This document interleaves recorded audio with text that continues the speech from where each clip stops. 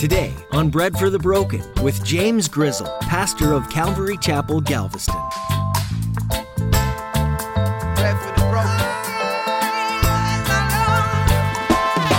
broken. Daniel's not alone. He's not the only guy who prays like this. You read all through the Psalms and you see prayers that are prayed exactly like this. And we have the greatest thing ever as New Testament saints.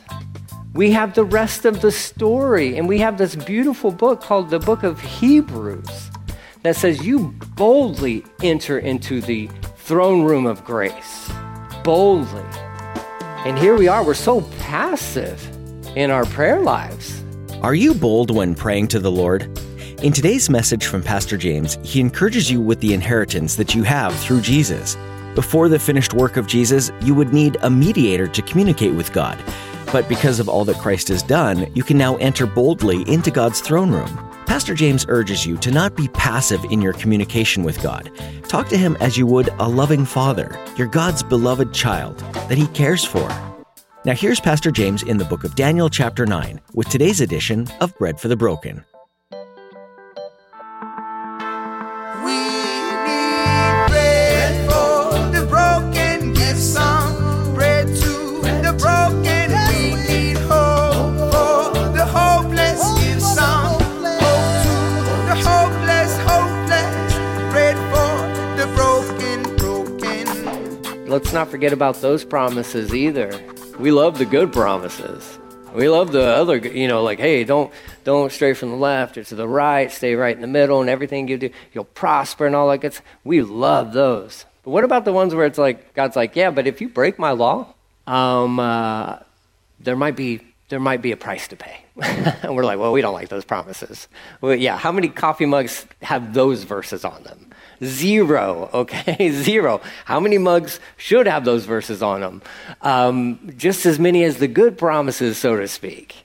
For every Jeremiah 29:11 mug, there should be whatever other verse. There should be these other verses on these mugs. Because we need those just as much as the I know the plans I have for you verses. Beautiful, great, encouraging. The other ones are encouraging in a whole nother way. Like, don't reject me before men. You're like, well, I should pay attention to that one, shouldn't I? Yeah, you probably should. Yeah.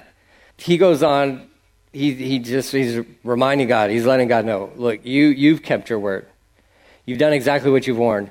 Never has there been such a disaster that has happened in Jerusalem. Verse 13, every curse written against us in the law of Moses has come true.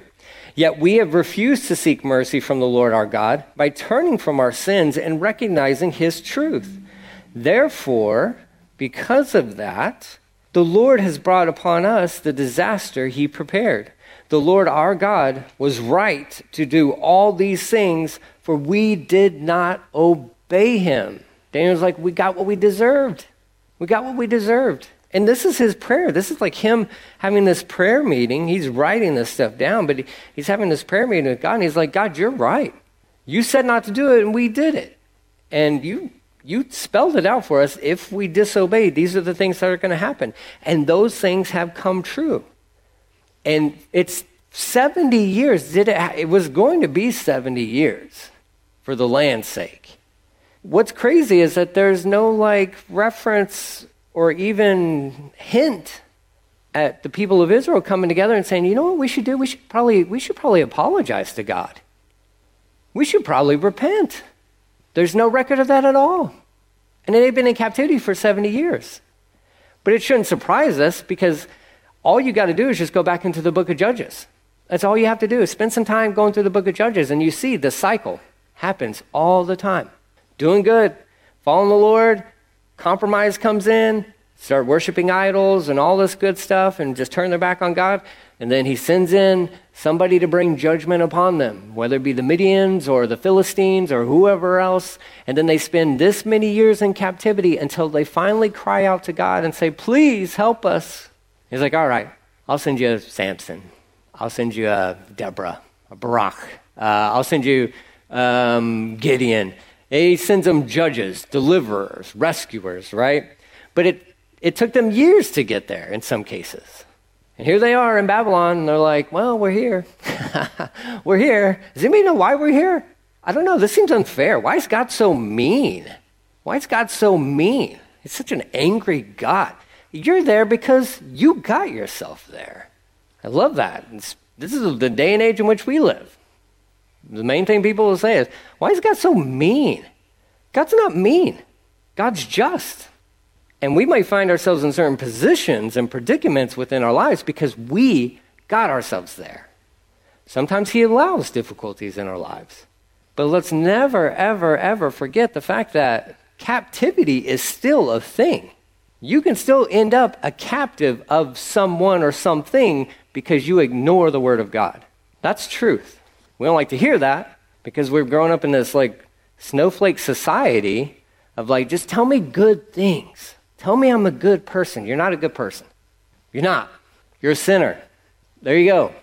That hurts my emotions. I'm sorry. I'm sorry that does, but it's truth.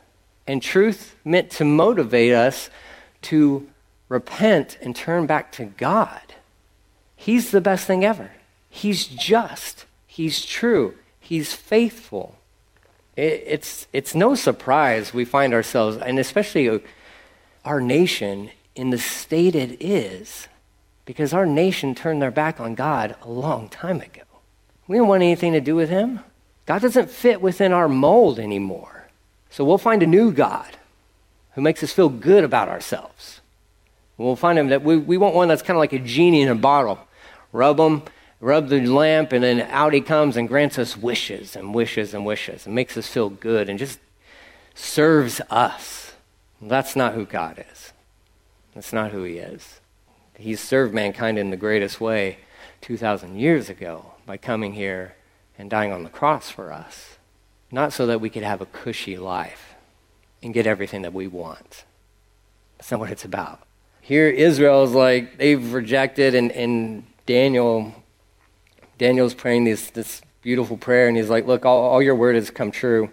You know what? And God, you're just. You're just. Our captivity is absolutely fair and just because we deserve it. We deserve it. Verse 15, he says, O Lord our God, you brought lasting honor to your name by rescuing your people from Egypt in a great display of power. Have we forgotten that? But we have sinned and are full of wickedness. In view of all your faithful mercies, Lord, please turn your furious anger away from your city, Jerusalem, your holy mountain. All the neighboring nations mock Jerusalem and your people because of our sins and the sins of our ancestors. O our God, hear your servant's prayer. Listen as I plead for your own sake, Lord. Smile again on your desolate sanctuary. O my God, lean down and listen to me. Open your eyes and see our despair. See how your city, the city that bears your name, lies in ruins. We make this plea not because we deserve help, but because of your mercy. O Lord, hear. O Lord, forgive. O Lord, listen and act. I love this prayer language. This is bold. This is courageous. This is humble. But my goodness, this guy knows how to pray. This guy knows how to pray. This is not like some sort of wishy-washy prayer. Like, Lord, I don't know if you want to, I don't know, and well, maybe, no, Lord, hear our prayer. Open your eyes. See where we're at. Rescue us. And he's not bossing God around, but he is just begging. He is pleading with clarity. With clarity. Man, this has to be how our prayer life is. When that prayer meeting happens on Sunday mornings, tell me we're praying these prayers. These prayers, because these prayers transform cities. These prayers transform families. These prayers transform your life. Lord, open your eyes. Hear me, God. Daniel's not alone. He's not the only guy who prays like this. You read all through the Psalms and you see prayers that are prayed exactly like this. And we have the greatest thing ever as New Testament saints. We have the rest of the story, and we have this beautiful book called the book of Hebrews that says you boldly enter into the throne room of grace. Boldly. And here we are, we're so passive in our prayer lives. And I'm not saying, there's guys who go the opposite. They go way too overboard with this, where they are yelling at God and demanding things from God, and they are sinful in doing such things. That's wrong, and I think that that's disrespectful. But there is another side of this where, are we going in boldly, though? Because I think the other disrespectful side of that is this passive-aggressive, kind of like hanging out at the door of the throne room of God of like, I don't know if I can go in, God. I don't know if you want me in here or not. He wants you in there. He said it himself.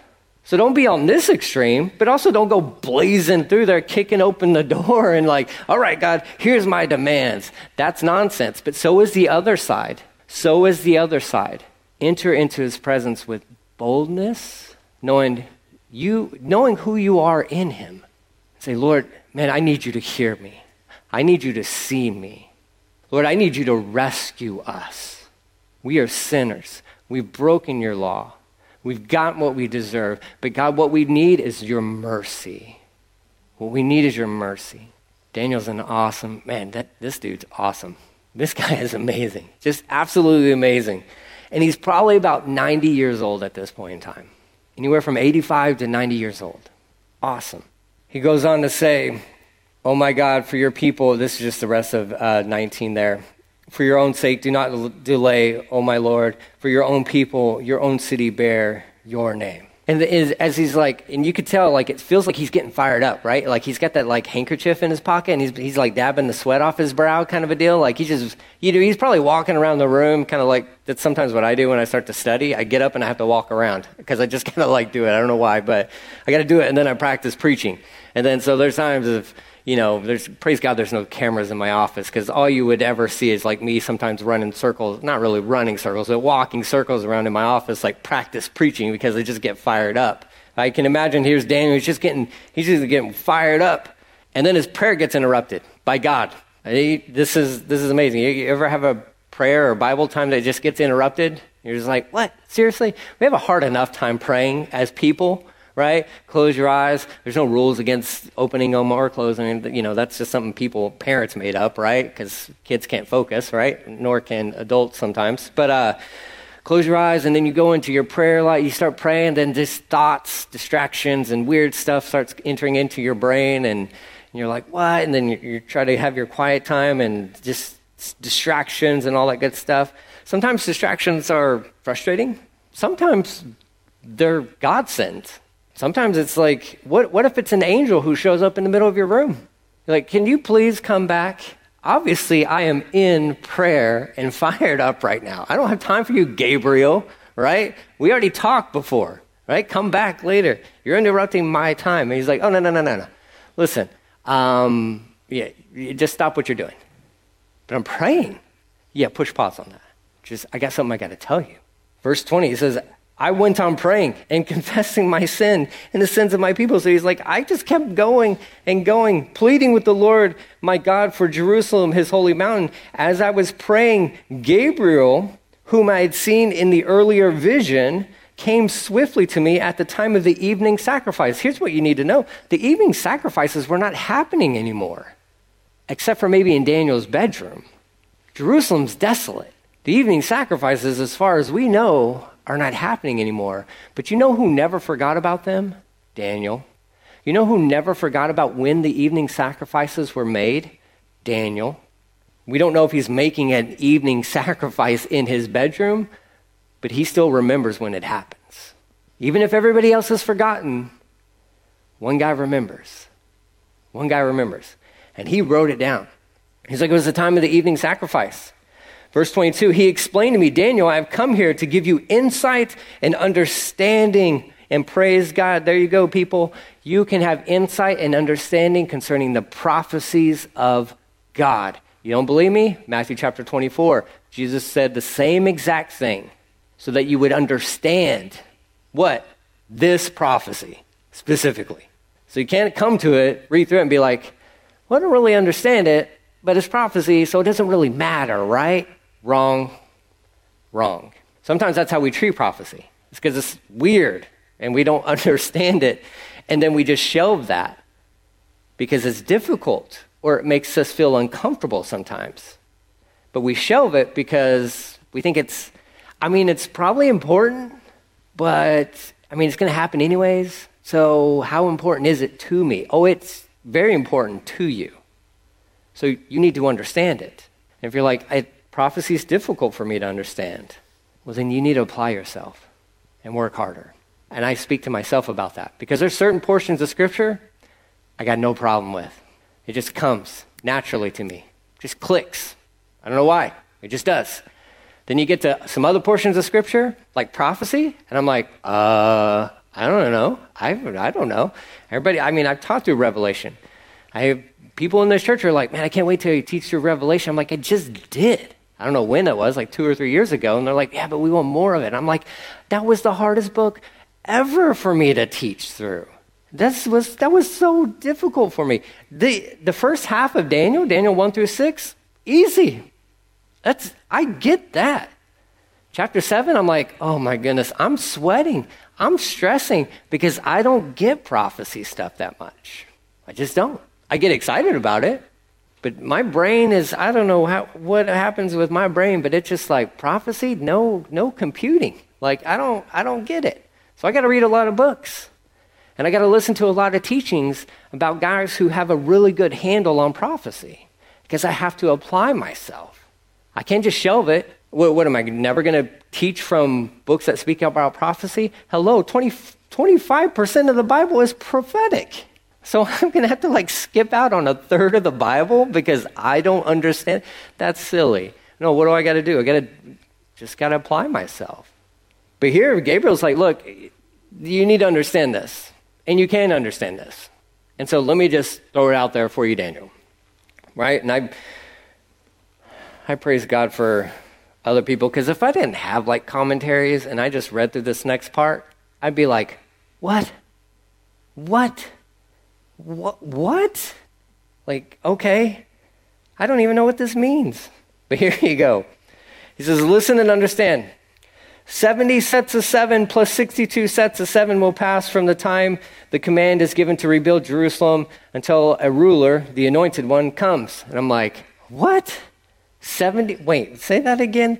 70? This would be me in the bedroom. I'd be trying to write this down. I'm like, I'm sorry, can you give me that equation again?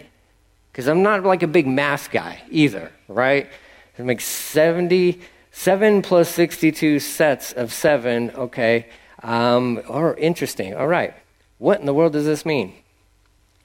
I'll break this down in a second. It says, Jerusalem will be rebuilt with streets and strong defenses, despite the perilous times.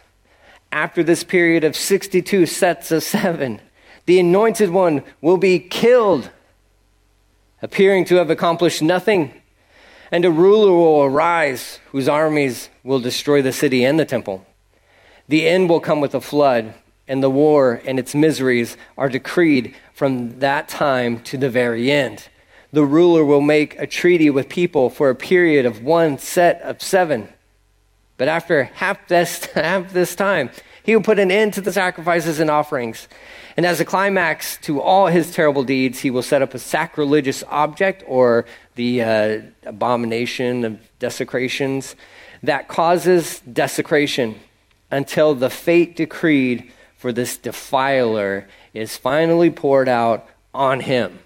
There you go, Daniel. I just wanted you to make sure you got that you understood that, and that you're good to go. And if I was in Daniel's shoes, I'd be like, I'm sorry, I think you got the wrong room, because I have no idea what you're talking about. 70 sets of 6 sets of this and that, and what in the world? And wait, did you just say the Messiah is going to die?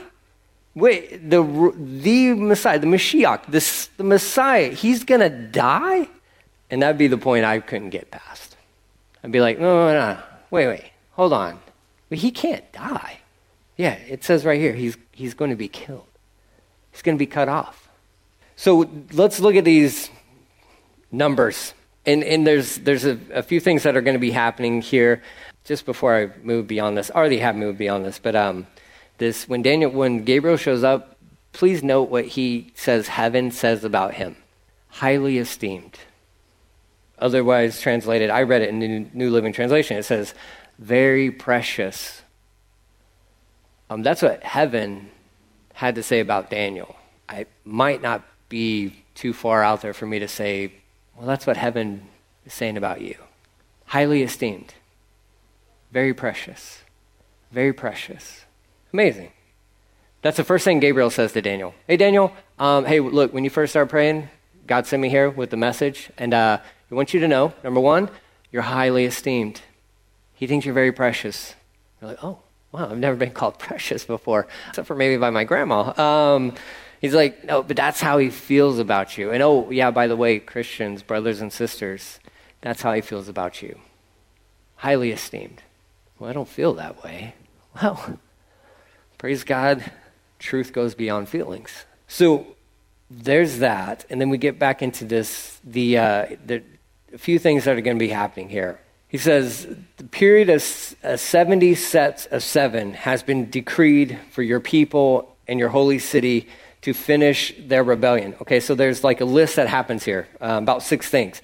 Finish their rebellion, put an end to their sin, atone for their guilt, bring an everlasting righteousness, confirm the prophetic vision, and to anoint the most holy place, right? So you got 6 things. And Gabriel's letting Daniel know, all right, hey, listen, Daniel, all right, the clock is basically about to start, ticking down. And here's some things that are going to be happening. And he lists off those 6 things. Now, not all of those things that are listed have been fulfilled yet. We'll go through the list in a second. But the 7, the 70 sets of 7 has been decreed, okay? So you have here, as he starts throwing out these numbers, 7 plus 62 equals the 69. You get the 69 weeks. Times 7 equals 483 years, right? So basically what Gabriel is telling Daniel is like, listen, there's going to be a decree that's going to happen pretty soon, right? In fact, the next book that we go into on our midweek service will probably be Esther. And I know I've already taught through Esther before, but this is very apropos to Esther. And what was happening with Esther and all the decrees and the time. And I know she's a part of that. I know also there's Ezra's a big part of that. Nehemiah would probably you'd be like, why don't you go to Nehemiah instead of Esther? Well, I want to cover Esther for some reasons, all right? We'll get to Nehemiah probably after Esther. But within that whole time frame of those guys, a decree is thrown out there by Ahasuerus. Ahasuerus sounds like a dinosaur. Can't pronounce his name. That guy who decrees that the Jews can go back to Jerusalem and rebuild. Now, technically, there's a handful of dates that have been kicked around concerning when that actually starts. Because this number that gets thrown out there, the 483 years, that's very specific. Because from the day of the decree that gets thrown out there by Artaxerxes, there you go, from Nehemiah chapter 2, which was the dates that there's a few that are out there. I have some resources if you want to dig deeper into some of this stuff, but the date that I kind of went with some other guys is 444 BC is when the decree is about then is when the decree is given. So you fast forward 483 years. What's interesting about that is you end up on calendar-wise, Nisan, Nisan, that's the month, 10 of 33 AD. Well, what happened? What could possibly have happened on Nisan 10th of 33 AD? Oh, I don't know. This little thing called the triumphal entry on that date. Exactly. Hope to the hopeless, pray for the broken. Thanks for joining us today on Bread for the Broken with Pastor James Grizzle. Pastor James has been teaching through the book of Daniel. In it, you'll notice many interesting storylines through Daniel's life. He was exiled from his birthplace and was an alien in a foreign country for the rest of his life. What would it be like to live in a country that wasn't yours for all of your adult life? Would you wallow in self-pity because of your circumstances, or would you make the most of where God chose to use you? Daniel did the latter, making an impact in a wicked country that worshipped foreign gods. But God still used him in a mighty way. God can do the same with you today as you live your life in a country and world that you might not belong in. You may feel outnumbered and surrounded by idolatry of all sorts, but God can still use you greatly, even in this ministry. Bread for the Broken is a ministry of Calvary Galveston, and we'd be honored if you'd pray with us for all of those who are a part of our listening audience. Pray that God would open their hearts and minds to His truth. Would you also pray about partnering with us financially? All donations are appreciated no matter what the size is. You can give securely online at breadforthebroken.com. Thanks for coming alongside us in sharing the gospel message. There's much more to learn and glean from the Old Testament book of Daniel, including prophecy and faith. We hope you'll tune in again for another edition with Pastor James, as he has more to share about the life of Daniel here on Bread for the Broken. Let me paint the picture of you